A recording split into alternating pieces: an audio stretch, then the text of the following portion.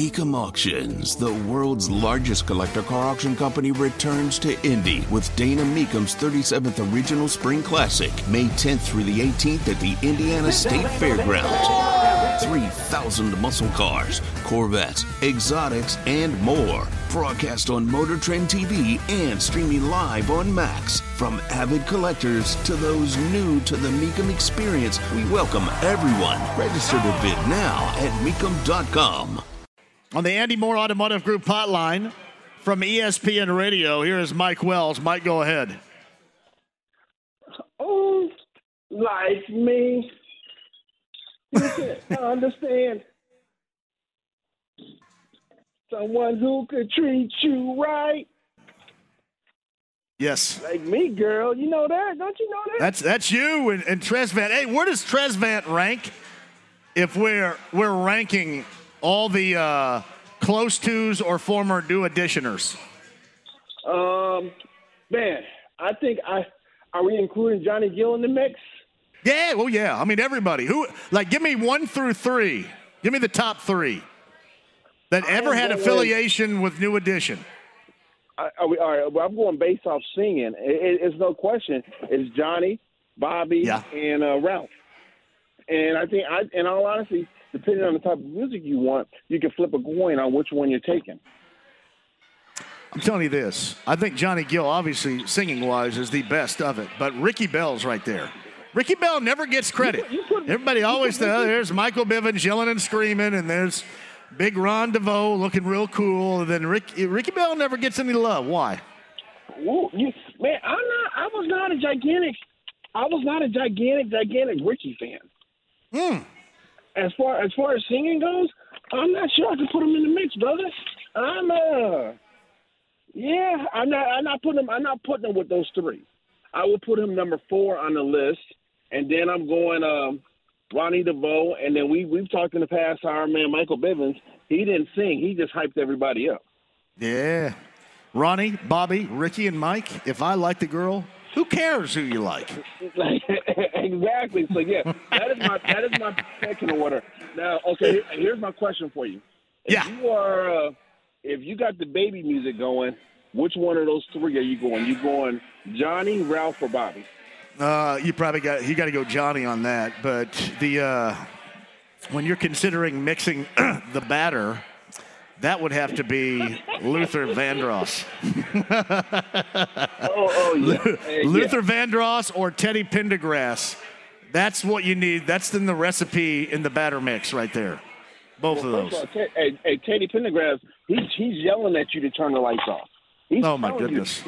He's screaming at you to turn the lights off when Teddy's talking. And so bold to say, let's just take a shower together. That's so bold. Oh, man. So, yeah, that is that's one thing. That's why we're albino brothers, man, because we have the same taste and likes when it comes to our music, man. We do. You think, and I know that you're biased on this, you think anybody as cool as me has ever been produced and come out of Greene County? Because I don't think so. No, would you agree? I would agree, and I'm saying that now, especially since I've been spending a lot of time down there in Bloomington and commuting and seeing how people roll. Can't nobody touch you in Greene County. Well, I mean, even in Bloomington, they would struggle, too. And even with IU and Monroe County and Bloomington North and Bloomington South and Edgewood and all that crap, right? Can you believe that I went through basically my high school years and the chicks did not want to be around me? I mean, can you believe that? Somebody as cool as me. No, and basically they ran off. They ran to other people. I was like in the middle. I was can you give this love note to your friend that I really like? I was the friend. I had no chance. You were the good guy. Was it because you had a mullet and you were wearing jorts or something back in the day, man? I was rocking the Lacosta, the alligator, and the polo, and occasionally the suspenders. I had my hair spiked up, and none of that did any. Hey, listen, I even popped the earring in 1987, and that's when it was badass, right? I mean, now it's nothing. Oh, yeah. Now you come out of the womb wearing an earring. Back then, people go, hey, wait a minute. What the hell's going on? My man's got an earring. Who you think you are, Isaac Hayes? And I said, yeah, I do. I'm badass like Isaac Hayes. That's who I think I am right now. It was a hoop earring, a gold hoop earring. You talk about somebody who's getting ready to whip some ass, and that was me. And I couldn't land anything. I couldn't bring home anything back in the day. What was the problem? It couldn't have been me. It had to be them. No, yeah, hey, listen, brother. It was never our fault back in the day when we couldn't hold it in. It was never our fault back in the day. It was always somebody else's fault. Hey, where are you broadcasting from today? Whiskey Business, the home of incredible food, plate loads of food, ice-cold Bud Light, and we're going to give people an opportunity to go see the debut of one Sam Ehlinger on Sunday afternoon at Lucas Oil Stadium. You can't beat that, can you? Hey, am I supposed to lie and fake it? Well, yeah, maybe a little bit. Probably have to sell it a little bit more than that. Yeah, you probably will. And listen, we're both on the same page with this. And I was going to ask you this. I actually teased this up before you came on, Mike. The Colts were selling this thing, and the fans are kind of eating it up right now. Do you think that they firmly believe in Ehlinger as much as they lead on here? Or would you have viewed this maneuver after 7 weeks of an NFL season with the expectations and all that you went through to bring Matt Ryan here? Would you view this as a punting of the season by the Colts? Because people aren't, right? People are excited, and they're probably lucky because probably 31 other NFL cities would view this as punting the season. I find it pretty funny, quite honestly. And, Sam's had a heck of a story for, obviously what happened in Texas, the unfortunate death of his brother and stuff, last year. But the reality is I find it comical. I mean, I don't cover the Colts anymore. And I heard from some some NFL people saying, what in the world's going on? The common question is, boy, you should be happy you're not covering them anymore. Sam Ehlinger? ? Those are the type of text messages that I've gotten this week. And I don't even cover the team. For the fact that basically Jim Irsay stepped in, I don't care what anybody says, it's clear that Irsay stepped in and, took control of the situation and said, hey, we're going to bench Matt and go with Sam. It's one of those situations where the Colts are in a no-lose situation, in my opinion. Yes, they're putting the season away, but they could spend the next 10 games with Sam Ehlinger to say, okay, this kid has enough to maybe start next season, or they continue, they just go downhill and stink, and then they finally get a high draft pick to select the quarterback next year. That's the scenario I'm looking at as far as this whole benching of Matt Ryan with a 3-3-1, still playing. I know winning the AFC South. I said last week I thought they're going to win a division, but once again, Mike Vrabel said, "Hey, I'm you guys' daddies in Indianapolis, and I own you still." It's basically taken away. In fact, they have a 500 record, and you're punting away the season already. Yeah, to me, you go back to that game in Nashville, and the Titans are not the more talented team. And, in fact, I would question just how talented the Titans are. But what I would not question how tough they are, the amount of grit, because that's a word that all these coaches want to use now, grit this and grit that. And then the coaching far outweighs the level of coaching here with the Colts. It's not even funny. And that is going to be enough in this division to get over if you're the Titans, and we've seen that twice this year. I mean, and honestly, reality, I think we've seen it in the past too. I don't look at it as the Titans from a talent standpoint. Them having more talent on the roster, they are more fundamentally sound. They have blue collar guys who just want to punch you in the mouth. I think the Colts have more finesse guys, but it starts with Mike Vrabel, and the Titans players have the DNA of Mike Vrabel. That's what they have. They're never going to be pretty, but they're going to be more physical. They're going to be smarter than you, and that's why they continue to own the Indianapolis Colts. So Mike Wells of ESPN Radio talking Colts Commanders coming up on Sunday. We're at Whiskey Business giving away tickets, 4 pair for that game we'll give away before the end of the show. Pendleton Pike and Lawrence with Bud Light on a Blue Friday on this Friday. When you look at last year, there was a mandate from Jim Irsay. Carson Wentz can't play here anymore. Got to get somebody else. This past week, clearly there was heavy influence on Jim Irsay to move away from Matt Ryan, injury or not, and to start Sam Ehlinger. To me, it's not good that he intervenes, that he's getting into the mix here, decision-making wise. Would you agree? It's not good because it's writing on the wall, in my opinion.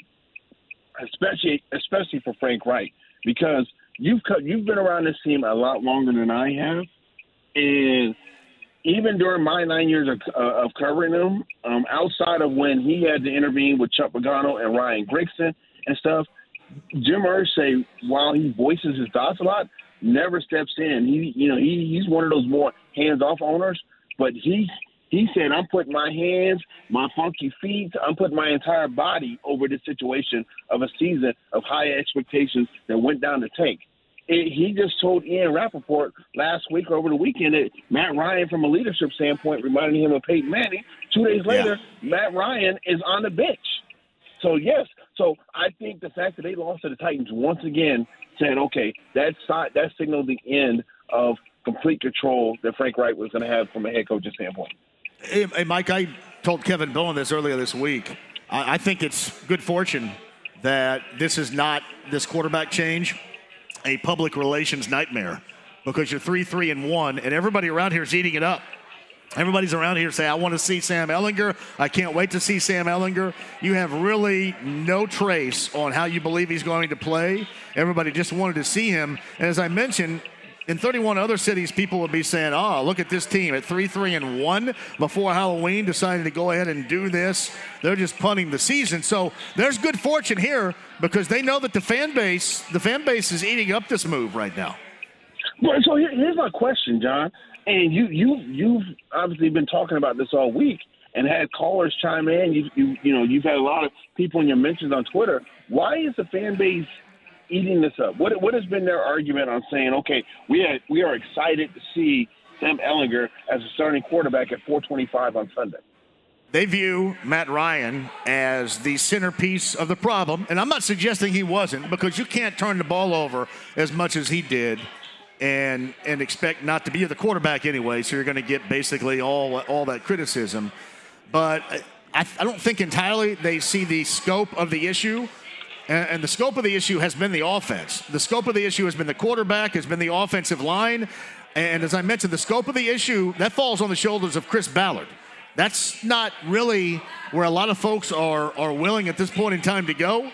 But if you're going to lay blame in this case, and you're going to have somebody lay claim to that particular amount of blame, it should be the general manager here.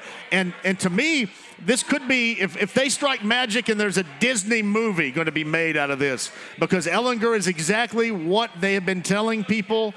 That is great, and that may save some gigs here.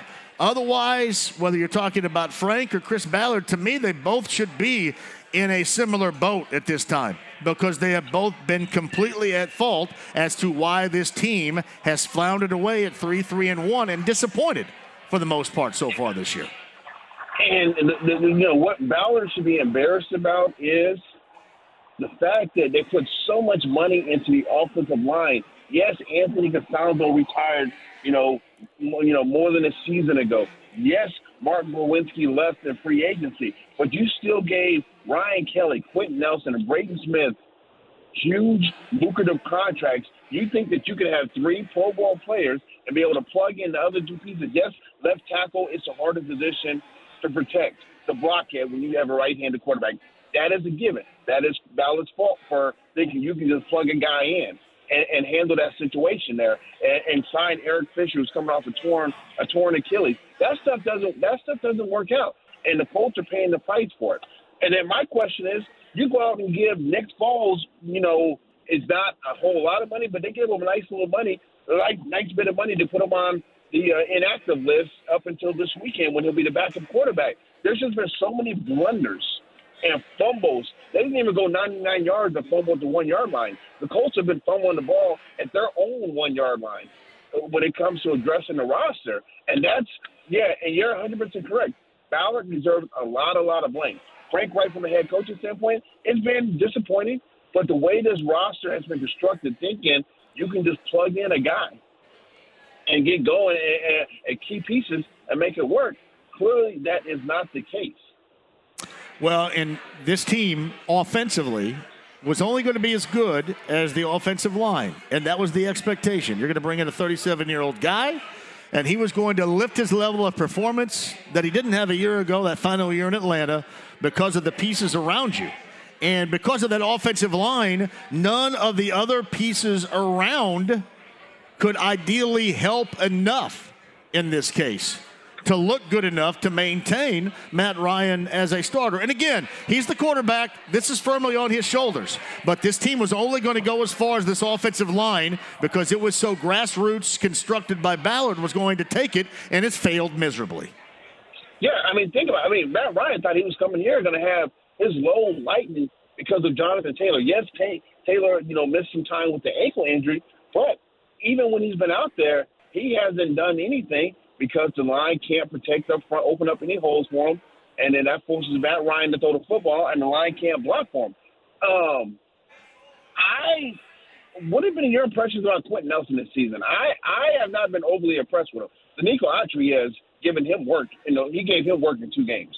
Yeah, well, here's my impression, and there's no excuses given here because he's going to be among those on that offensive line held to an elite level standard, and he has not been elite level. It's like what we view this offensive line in large part is production compared to what they're getting paid. So I come on here, I say this is the highest paid offensive line in the NFL.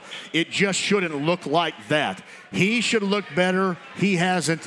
They should look better. They haven't. And not only have they not looked good, they've been among the worst in the NFL. And even though he's not playing as bad as others, we just expect more. Consequently, he gets lumped right in there with everybody else and their shortcomings. Yeah, hey, could you imagine? Let's take this week, this Sunday. Could you imagine had Carson Wentz been healthy, and he comes in, and the Commanders come into Indy, and Wentz is playing the team that basically laid him on the curb like a bag of trash to get picked up in the offseason and blamed so much on him. And face his former team with the guy who backed him up last season. That would have been even more embarrassing. Do you think they would have made that change this week if Wentz was not injured and healthy? I sure hope they would, though, because that would have been you talk about PR nightmare. That would have been a PR nightmare had Wentz came in and say he threw for 325. I'll give him 1 interception, but 2 touchdowns, and the Commanders still beat the Colts. That crossed my mind earlier this week. Would they have made that change? Maybe they would have, and really, they can go back and say, yeah, regardless, we would have made that change. But it does make you think, if Wentz is coming in here and knowing what took place to get rid of him and how outspoken Jim Irsay has been about finding somebody else other than him, if he would be starting this game on Sunday, if they would have made that change this past Monday. Well, honestly, Jay, they probably would have just blamed it on Matt Ryan. The shoulder injury. Yeah, I mean, obviously he wasn't going to play. There's no doubt. But would they have started Foles instead of Ellinger? Yeah, man, that is a great question, man. And now the only highlight of this weekend's game is, I'm sorry, it's not Sam Ellinger, but I want to see if Daniel Snyder and Jim Irsay have anything to say. Are their suites going to be by each other where they got to, be in side by side in the urinal and stuff? Are they going to have that awkward silence at the urinal? Is Snyder going to say something to Irsay? That's like the highlight of the game on Sunday. The Commander fans love Jim Irsay. Love him because they want to see Daniel Snyder gone. I was on with some dude's podcast early in the week that's a Commanders guy, and he said that he could go to any bar if he wanted to in the Beltway there and not have to buy anything because the Commander fans loved how outspoken he was and said what he said because they want a new era there of ownership, much like clearly Jim Irsay is looking for, and probably unspoken to this case the rest of the NFL would also like. Oh my, yeah, no, you're true on that. Hey, I know we're coming up on the time, but I gotta ask you this question, bro. I know the Pacers haven't had much success this year, but I gotta say that at least they've been more entertaining to watch. so far. Last year, I couldn't stand watching that team play. But I like watching the young pieces play. I think if they can get some things right, the future could be, they can be, in the mix for at least a mid-part playoff spot in a couple years.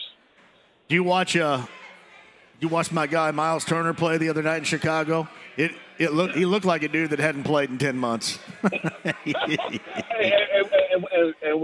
And what's funny is, and I'm not saying this mess because I hate adding on because I know you got a group of folks that like to mess with you. That's all good. Yeah, that's all good. He listen, I've been outspoken about, hey, he's going to do this and do that, but it's not like I didn't expect. The dude hadn't played in 10 months. I will say this: he looked like he hadn't played in 10 years. The other night, yeah. I mean, he did. He looked stiff, and I'm not making light. He looked stiff, unathletic, immobile. I mean, that's how he looked. And again, that wasn't outside of my realm of expectation, but he looked like a dude that hadn't played in 10 months for real. Yeah, man. I mean, we all can agree that his future is not in Indiana anymore, and so. But you still want to see him, try to play better, so the Colts can get something. I mean, excuse me, the Pacers can get something in return for him when they do move on from him. Yeah. I would agree with you on watching him, but you've seen situations like this in the past covering the NBA. They're going to get off to a bad start. They're going to get buried, and they're like every other NBA team in the regular season or really any time. They're going to come back. They're going to give you a moment of hope. And then as it was against Chicago the other night, Terry Taylor made a couple of boneheaded plays there. And they had the ball down 4 on a break, threw it away, committed a bad foul, and then immediately you go back down 10 double digits, and then you fade away from that standpoint. A lot of their games are going to look exactly like that did earlier this week. Yeah. Hey, what would you do playing if you're trying to run out the clock and somebody comes and steals the ball from you and tries to get a bucket at the end of the game? Are you coming in and doing it Greene County way and laying them out for not just letting the clock run out? Yeah, I mean, I understand everybody suggesting that, and this is more than an unwritten. I mean, everybody abides by this except Lance Stevenson and clearly Benedict Matherin, who didn't want any of that. I didn't know if that was because it was a former teammate, a former Arizona guy that he was up against, and I didn't know what was happening there. Listen, I don't see it as egregiously for any team or any player as a lot of other people do, but I mean, you might as well go ahead and go with the flow. I mean, it was over. I mean, they were done. You were done. But it does make me laugh. It made me laugh when Lance Stevenson did it too. So yeah, no. Hey, the highlight of the basketball weekend will be on the South Side Sunday afternoon when I get to see my girl Lainey and the Center Grove girls play down at Franklin High School prior to the Brownsburg girls in the Sunday Hoops League, Travel League. Well, you'll have to tell me how it. You have to tell me how it goes because I'm going to be doing Colts coverage. I'm going to think, what is that? What is that league? IMBD, whatever the hell that league is. Thanks a lot for that screw job of a time there for the Cheese Years. Yeah, we got Franklin and Shelbyville, I think, and I can't go. So that's unfortunate. I can't go and cook the books and keep the book or anything like that. So Laney, you probably played better with my dumb ass at the Colts game, but. Man, I can't go. Your girl Layla's going to be upset. I was like, hey, no. JMV and Grace and Laney, and she's all excited about it. I'm going to have to call her when we get done and let her know that you won't be in the building. They're, giving Laney only 2 fouls when she's picked up 7. The schedule makers down there completely screwed me. I mean, just screwed me. And listen, would they not know? Would they not be listening and go, oh, wait a minute, JMV, he's got that late Colts game, so let's go ahead and schedule that to make sure he can go watch. Or maybe make sure he can go keep the book or keep the scoreboard because they need that. Not everybody says, hey, I'll do it like I do. So they screwed me with that time. Let's be real. You know, you can't wait to watch Sam Ehlinger instead of watching your daughter Lainey play lockdown defense. I know how you roll, bro. You know, a lot of things that's dependent upon that with me and watching Lainey. It will keep me from being an a-hole and commenting on it. I know that. So that's probably good for Lainey and then everybody that's around her. So, but it won't keep me from commenting on it right here. Hey, those people at Center Grove, they got to withstand me at some point because I'm going to swing that big stick. You know that when you're on here on Friday. So. Oh yeah. Listen, I mean, this is the first weekend of basketball too. So they're going to listen to us every Friday talk about the Sunday games, man. So they might as well prepare down on the south side of Center Grove. Yep, here we come. Franklin High School coming up on Sunday. You'll have to give me updates on how it's going. And you know what kind of updates I'm looking for. Hey, listen, bro. I got you, man. I got you. Let me make sure they ain't playing a certain style of basketball down there in Center Grove, man. Yeah. Laney just says, please. Laney's happy that I'm not going, so I'm sure. And I don't say anything during the game, but I point out stuff that her coaches won't. I point out stuff about her that she probably doesn't understand right now. You know what I mean? And that's probably a little bit under. And I don't like yell at her or anything like that, but I point out stuff that I see that honestly I know a lot of other people wouldn't because I feel that I know a hell of a lot more about basketball than a lot of other people do. So I see stuff, and it's only with her. It's only with her, and a lot of it has to do hustle-based, just stuff that I expect. Yeah. You know what I mean? There's just some things that I expect. So. I mean, my girl Lainey's trying to eat cheese curds and chicken tenders and her custard at Culver's, and Dad saying, "Hey, you got to get on the ground, get that butt lower when you're defending out there." Oh, yeah. I scream, get in the stance. Not one girl knows what the hell I'm talking about. Not one. Get in the stance. Say, what? What kind of stance are you talking about here? I love them. I'm gonna send you some videos. I'm gonna send you some pictures of the former hotshot girls all together at Franklin High School, and I will gladly give you plenty of updates.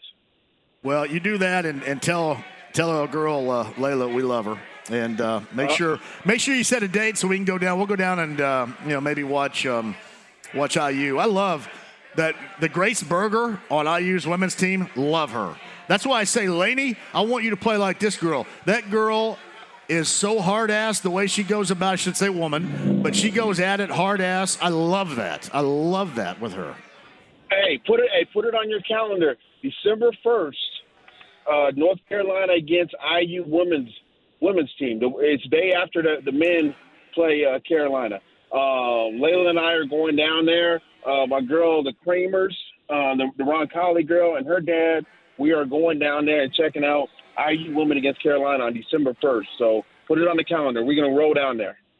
You know, the other thing that I do is I yell, get a deflection to Lainey. She has no idea what I'm talking about. I sound like Tom Crean down there. Get a deflection. As long as your face is not looking like a tomato red, you're good to go there. All right, buddy. Tell Layla I said hello. Enjoy the game tonight. Ben Davis in Brownsburg. All right, brother. I'll talk to you later on. It's Mike Wells of ESPN Radio on the Andy Moore Automotive Group hotline. But on the Andy Moore Automotive Group hotline, does not have to worry about coming up this weekend. College football, IU football, because the bye week is at hand. The voice of the Hoosiers, Don Fisher, is joining us. So what are we doing when it's a bye week for the Hoosiers? And by the way, it's probably a decent time to have a bye week for the Hoosiers. Well, yeah, it couldn't have come at a better time, to be quite honest about it. Having lost 5 in a row, you want to kind of get over that a little bit and maybe get a few people healthy, which we had several that went out of the ball game against Rutgers last week. And without doubt, this team needs a refresher at this point, psychologically, mentally, all those kinds of things, as well as physically. So it couldn't have come at a better time. And hopefully whatever they've done this week to get ready for the next level of play, which they're about to face with Penn State coming to town, and then, of course, Ohio State on the road, Michigan State on the road, and then, of course, the Purdue Boilermakers. You better be ready to play all of those ball games, and you better be able to play some of your best football. And right now, Indiana needs to find a way to get that done because that's a real struggle at this point. Yeah, that is quite the gauntlet right there. There's no doubt about that. Well, gauntlets are what they are. And Indiana knows about gauntlets because they've had several over the years, to say the least. Yeah. But the reality of this whole thing is right now, it has not looked good for the last several weeks, and it's not gotten better in any way, shape, or form. And when you have had games that you could have won, you didn't play well enough to do it, especially in the second half, whether that's being tired or whatever is involved. It's just been a struggle for this football team, especially offensively. And the defense hasn't played great either at this point in the season. Hey, Don, if you don't mind, I want a little change of pace. You mind talking a little hoop, more so than football this week? Well, we do have a basketball game that's going to be played tomorrow, an exhibition game against the Marion Knights. Scott Heddy, of course, is their head coach, has done a remarkable job with that program. 5 straight NAIA tournaments that they've made. I think they're ranked 14th in the country in the NAIA division. They were 26-6 last year. They lost 4 starters, and yet they come out and the first team that they played last night, St. Xavier, they just absolutely throttled in the second half. They shot the ball tremendously well, and so Indiana will have a little bit of a challenge on their hands, and they better not take them lightly. But of course, an exhibition game is what it is, and of course, the level of talent at the Division I level compared to NAIA, significant to say the least. So I would expect that Indiana will play pretty well. But it's going to be interesting to see Indiana play against somebody other than themselves. We watch them in practice in that regard. Well, it's always cool, too, for those Marion kids to get that chance in Assembly Hall. I always find that really cool. Absolutely. You like it for every team that comes to Assembly Hall because it's such a historical place. And I think everybody that comes in there, all the teams, especially the Kennesaw States and programs like that get to come to Assembly Hall, you always hear them talking about the history of Indiana basketball and what a phenomenal place it is historically, but especially from the look of it. I mean, Assembly Hall is just a different-looking place, and it's very special in that regard as well. You know this, Don. Trace Jackson Davis is somebody that I do root for because I've known him. I know his family. I like him a great deal. He's a fantastic kid, and I really want to see him to go out this season after coming back and go out with a bang and then go on to obviously his professional career, wherever that might be. But before we talk about him and this team and, some of the very early season expectations, I mentioned this to Mike Wells. We both have girls that love playing basketball, enjoy playing basketball, especially with one another. And I love watching Grace Berger. I've never really been that in tune with women's basketball too much collegiately in the past, but I've started watching recently because my daughter, likes basketball too. Sure. Grace Berger's a badass. I mean, she is a badass player on that basketball team. I mean, that nonstop motion does all those things that, me especially. I sit there, I was talking earlier, I yell, get in the stance. I yell, deflections like I'm Tom Crean Jr. or, all these things, make this, hard cuts. And they don't know what I'm talking about. But all that fundamental stuff that I'm talking about here, that's what she does. I love that maybe the most. Well, she's considered to be an old school type player, and that's exactly what she is. She does all the fundamental things extremely well, and her ability to run the floor and to go like she does reminds me a lot of Steve Alford. If you remember how Steve was so I mean, that guy just never stopped running, trying to diligent. Get himself open for a shot. Diligent, yes. Exactly. I mean, just tremendous in that regard. And Grace kind of reminds me of that scenario as well. But she is a fundamentally sound basketball player, fun to watch, obviously does all the things. She's a coach's type player because she can show you how to do it. I mean, it's that simple just by watching her. So, yeah, you're right. She's terrific. And they're going to have a really good season again. Terry Morin's done a remarkable job with that program, and they've got 2 transfers in. The Parrish kid that was a Miss Basketball, of course, transfers from Oregon back to Indiana, and then the girl from Minnesota that was the star of the Minnesota women's basketball team, and she transferred to IU as well. So you talk about a team that's loaded again. I think they're going to be very, very good.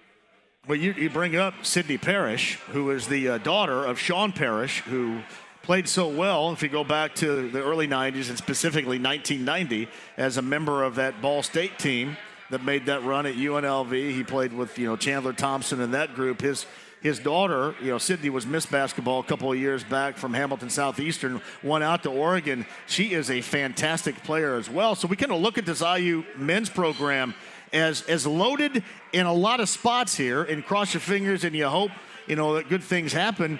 And this women's program is equally as loaded at all the major positions. Exactly right. I mean, both programs this year are expected to be top 10, top 15 teams all season long. And I think that's exciting for Indiana basketball fans, number one. It probably puts a little pressure on both those programs in that respect as well. But that's what you wanted, Indiana. That's what Indiana University basketball has always been about. And to have both programs in that same position, I think, is just special. I'm right there with you on that. Don Fisher, voice of the Hoosiers, on the Andy Moore Automotive Group hotline.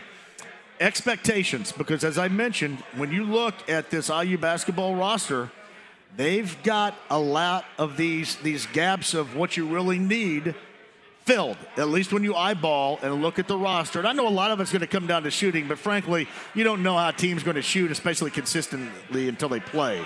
But when you look at what they have on this roster, they filled a lot of needs from top to bottom, have they not? Oh, they have. There's no question. Getting Jalen getting the Hood Schifino kid, Jalen Hood Schifino, was a coup in itself. This kid's one of the best point guards in the country. He's 6'6". He looks the part. He's not one of those guys that wows you with the things that he does. He just does everything right. And I think he's as fundamentally sound, supposedly, as Grace Berger is. I think that's a big part of his game. He makes the right decisions. He's not flamboyant in any way, but at the same time, you could tell when a kid's got the it factor, and just watching him in the practices that I've seen thus far, he's got the it factor. He's going to be very good. And playing him with Xavier Johnson, that's going to be an interesting combination, because they're both point guards primarily, but one's going to have to have the shooter's role or be the shooting guard role, so to speak. But I think that combination, I think both of them are really embracing that scenario and looking forward to playing with one another. And then you've got the veterans on the front line, and Trace Jackson Davis and Race Thompson and Miller Kopp. And then you've got guys coming off the bench. This new kid, Malik Renew, I think he is going to be special. He's 6'8", already has a college basketball body at 230 pounds. And what I've seen of him, he's got a tremendous inside touch.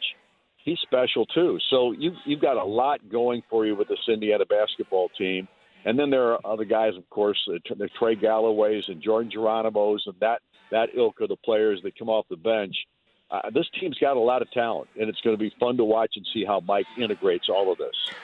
Well, and Don Fisher joins us. I bring up a guy like Jordan Geronimo, who is so athletically gifted.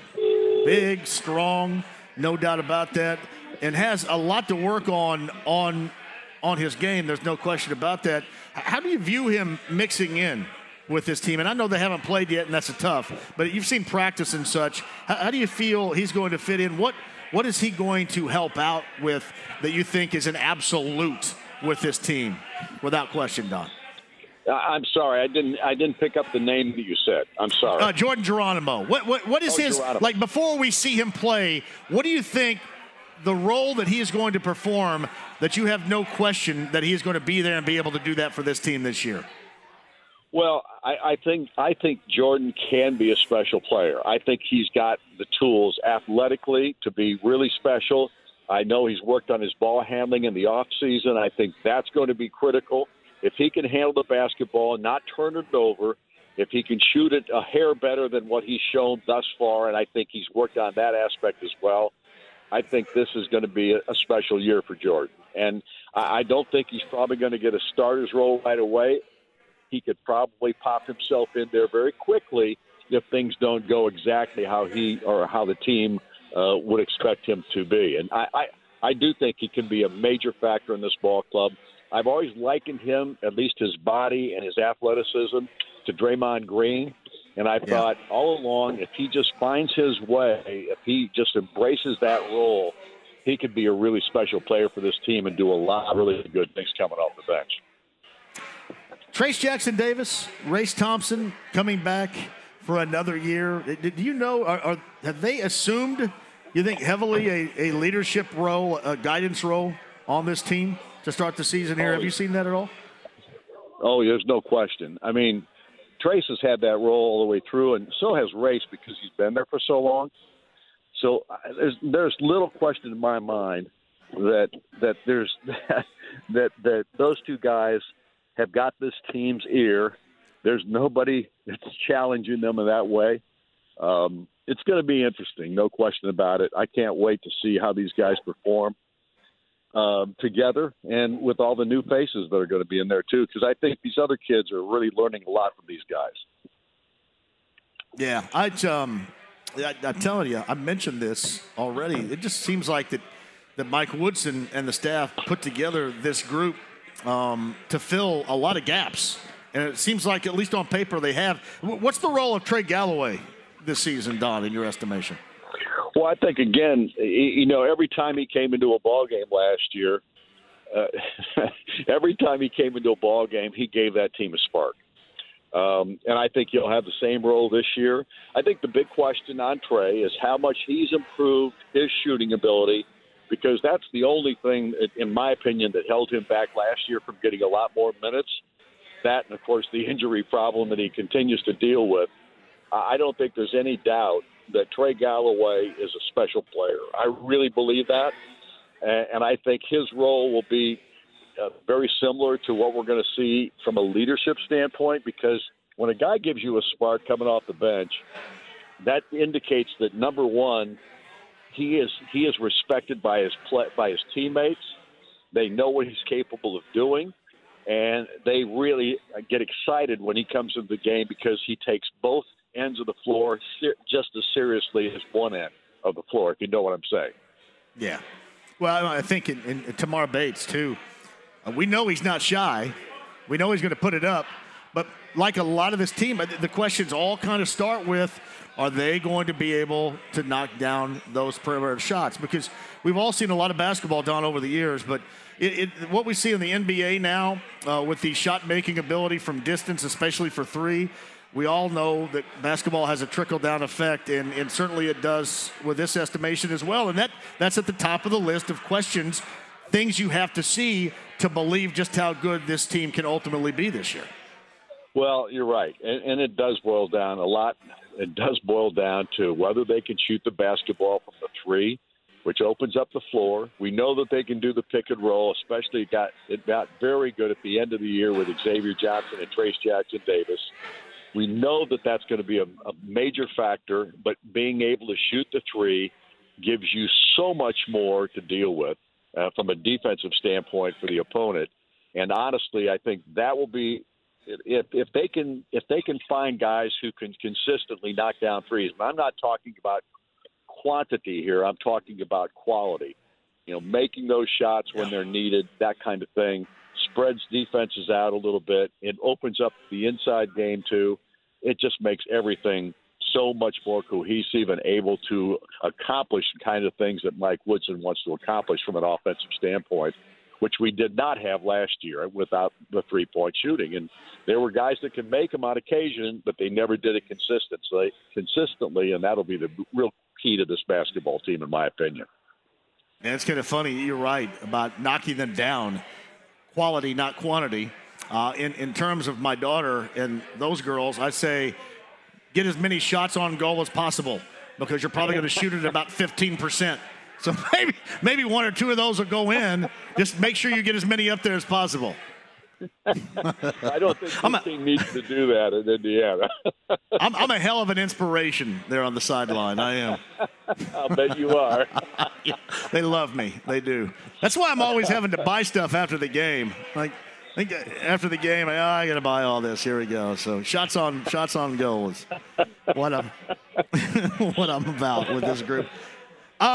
Curious, are you doing radio for this tomorrow night? Tomorrow afternoon, yes. Tomorrow afternoon, I'm sorry. Yes, tomorrow afternoon. Yep. On the air at 2 o'clock with a pregame. Of course, tip is at 3 o'clock. So we've always done the exhibition games at Indiana. And despite the fact that I don't get paid any more for doing those or not doing it. So we do them. Hey, Don, been there, done that. I know. We're both kind of in this same business where we've been down that path before. So yeah, exactly. I have no problem in doing games. That's because that's what I got into this business to do, and I love doing it. Yeah, I'm right there. I'm right there with you too. And you got that. Now, do you have any crossover games, football to basketball, on the schedule coming up? You mean games that will conflict? Yes, right. I don't know that we have a single game that's going to conflict this year. I think there might be one. I'm not 100% sure of that. I've looked at the schedule about a million times, and I forget every time I look at it what I was looking at. But we do have a game. We play Xavier on a Friday night in Cincinnati, and then we play Michigan State the next day in East Lansing. So that'll be a little bit of a bug because we have to find out what time the game is, first of all, because Big Ten doesn't release that information until like a week out these days. So we may have a little bit of a problem there, but we'll make it. We'll be able to do both. Other than that, I don't think we really have any conflict. Before I let you go, Don, obviously you're the guy that's been around this program since 1974. Is this as excited as you're obviously guarded optimism, as excited you've been about an IU team here in recent history with this group? Yeah, I mean, obviously the Cody Zeller years were very, very exciting for me because it signaled that Indiana was getting back to where they used to be, if you remember how bad it was for the first few years that Tom Crean was there. So those years were probably as exciting as any I've experienced in recent memory. And I'm excited about this basketball team this year. But here's the thing, John. Incrementally, you've got to think about this. Indiana hasn't, and I've said this to you before, Indiana hasn't finished higher than 9th place in the Big Ten in the last 6 years. And right now, I'm not going to sit there and try to have expectations of a Big Ten championship, even though I know that this team is probably capable of doing that. They play up to their abilities. But why would you worry about that now? You want to see, first of all, how they handle the preseason, the pre-conference games, and that kind of thing. And they're going to have a pretty testy schedule in that regard, coming up with 4 teams that can beat them. And you know what 4 they are: Xavier, Arizona, North Carolina, and Kansas. Real tests to find out just where this team is at. And that doesn't mean that even if they lose 1 or 2 or more of those ball games, it doesn't mean that's where they'll be at the end of the season. Because with a veteran group like this and the new faces that they have to add to it, it could be really exciting at the end of the year. But right now, you just want to temper everything just a hair. You know what I mean? What's funny about it, and I know this, in taking the pulse of a lot of IU fans, they want, let's beef up this schedule. Let's beef it up. And when you beef it up, you kind of got to be careful a little bit what you wish for here when you beef it up. Right. Yeah. So that's the thing. Yeah. You've got to. Well, I got family in the car with me right now, and they're going, "You got to shout out Chittard, will you?" Okay, we're going to Hamilton Heights. We're on our way. They're all getting excited because I'm talking about them on the air. So Bishop Chittard, go all the way, boys and girls. Chittard in the house. They listen. They always have optimism, no matter what, right? So. Well, anytime you get into a tournament, postseason tournament with Bishop Chittard, you got a chance. Yeah, no doubt about that. Well, hey, the best of luck to Chittard. I know you've got a great deal of rooting interest coming up later on tonight. 3 o'clock tomorrow is the tip. 2 o'clock is the pregame show for you guys tomorrow? Yep, 2 o'clock pregame, 3 o'clock tip time. There you go. That's downstairs on 93 WIBC. That's Marion and Scott Hetty, who is, by the way, a fantastic coach. And IU in an exhibition game down in Assembly Hall in Bloomington tomorrow afternoon. That tip time is at 3 o'clock. All right, go Shatard, Don. Have a great game. Enjoy that tonight. We'll be listening tomorrow. Thanks, John. Thank you. Appreciate it. You got it. Don Fisher, voice of the Hoosiers on the Andy Moore Automotive Group hotline right there. Got a busy night on the sectional scene for the high school footballers around the state. Bob Lovell of Indiana Sports Talk is with us. All right, you're eyeballing what? Because you got some matchups here. You got Brownsburg, Ben Davis. The draw really didn't do the Berg many favors. No. And like really at that level, it never really does. And then you get Carmel and Westfield. What are you leaning on tonight? Well, I think, you start there. Those are the obvious ones here locally. Cathedral, Lawrence North, Center Grove, Franklin Central. But I think, you have to start, too, with Hamilton Southeastern. They're ranked number 1, and they're hosting Homestead. They're hosting Homestead from up in Fort Wayne. So you just start there with those games in 6A. I think the best game in the state, John, is Snyder at Dwenger up in Fort Wayne. Snyder's number 1, Dwenger number 9. That's a fantastic game. And so, locally, there's some really interesting matchups. So you mentioned the ones in 6A. There are some good ones like 5A Franklin is at Terre Haute South. Terre Haute South number 11, Franklin number 8. So get some love for my Cubs in there. And I think New Pal, Greenfield Central is a good one in 4A. New Pal number 1, Franklin Central number 11. So all around, it's semifinal Friday. You got to win a game to get in and play for a championship. So I think everyone understands what the stakes are. It's Bob Lovell, Indiana Sports Talk. He's brought to you by your 14 Central Indiana CarX locations, run by Joe Childers. Every Friday right here, it's CarX.com for the location nearest you. What did we learn from the regular season? And I know that we're a week deep into the postseason now, just not with everybody, but now that everybody in all unison is active, what did we learn going back to the end of the regular season? I think the first round last week is you learned that most of the higher ranked teams managed to get through and move into the semifinals. There were 2 or 3 upsets, but that was basically it. And I think what you're seeing is that teams that have been consistent all year long have been consistent for a reason. That's why they're ranked as highly as they are. And so, again, it's a hard championship to win, but you have good weather, which is good. It's a situation where you can't control where you're going to play. So I think, I think everyone understands each step you take gets a little bit harder. And this is a big night. I think this is a night where you're going to see some upsets. We didn't have a lot last week. I think you'll see some in terms of lower ranked teams beating higher ranked teams. And there are a bunch of great games, John. There really, really are. And again, what a perfect night to go watch football. Hey, how much of an advantage is it, would you call it that, with Fishers and Hamilton Southeastern in Sectional 3 getting set up with schools coming down or going to, in the case of Fishers, Allen County?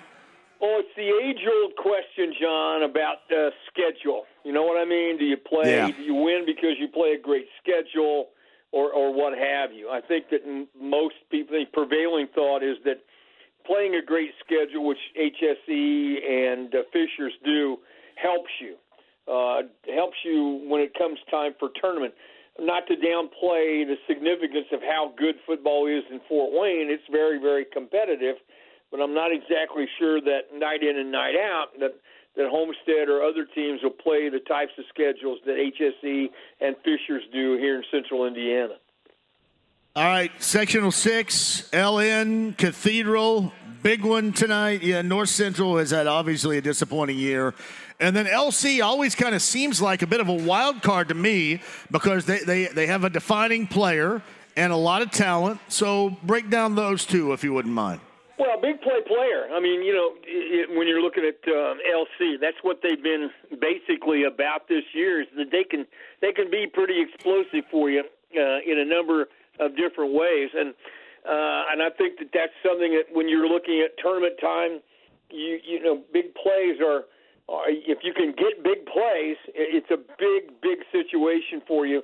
You can control a lot of your own destiny if you're able to get those kinds of teams. Cathedral, if you go back to the first week we started talking, John, my good friend Paul Condry from the Indiana Football Digest said before the season started he thought the Cathedral may be the best team in 6A, and they're poised to make a deep run. So great things to look at tonight. Big play players, key players, playmakers, those kinds of things. At the end of the night, when the show's over tonight, we will have talked about those kinds of things. Not making mistakes, and whoever is able to get those those playmakers involved and get them going have a great chance to win.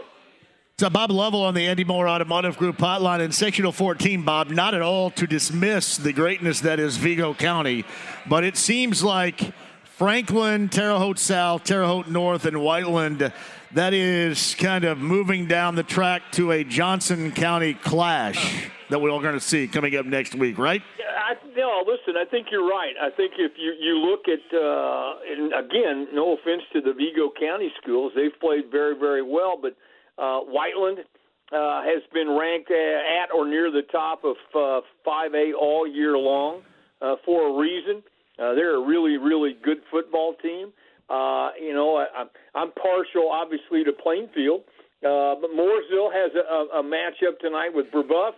But again, we talked about how good the Mid-State Conference is. So you're talking about, that's sectional, but that's a sectional populated with a lot of schools from the Mid-State Conference, which has had a resurgence this year and is one of the more competitive conferences in the state. So, again, Vigo County, very good, but I'm not sure night in and night out they're playing the types of schedule that those Mid-State Conference schools are.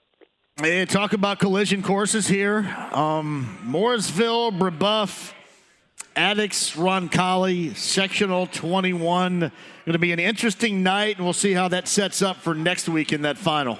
I think the Mooresville-Brebeuf game is great, John. It is a tremendous game. Mooresville, number 8 in 4A. The Braves are number 10.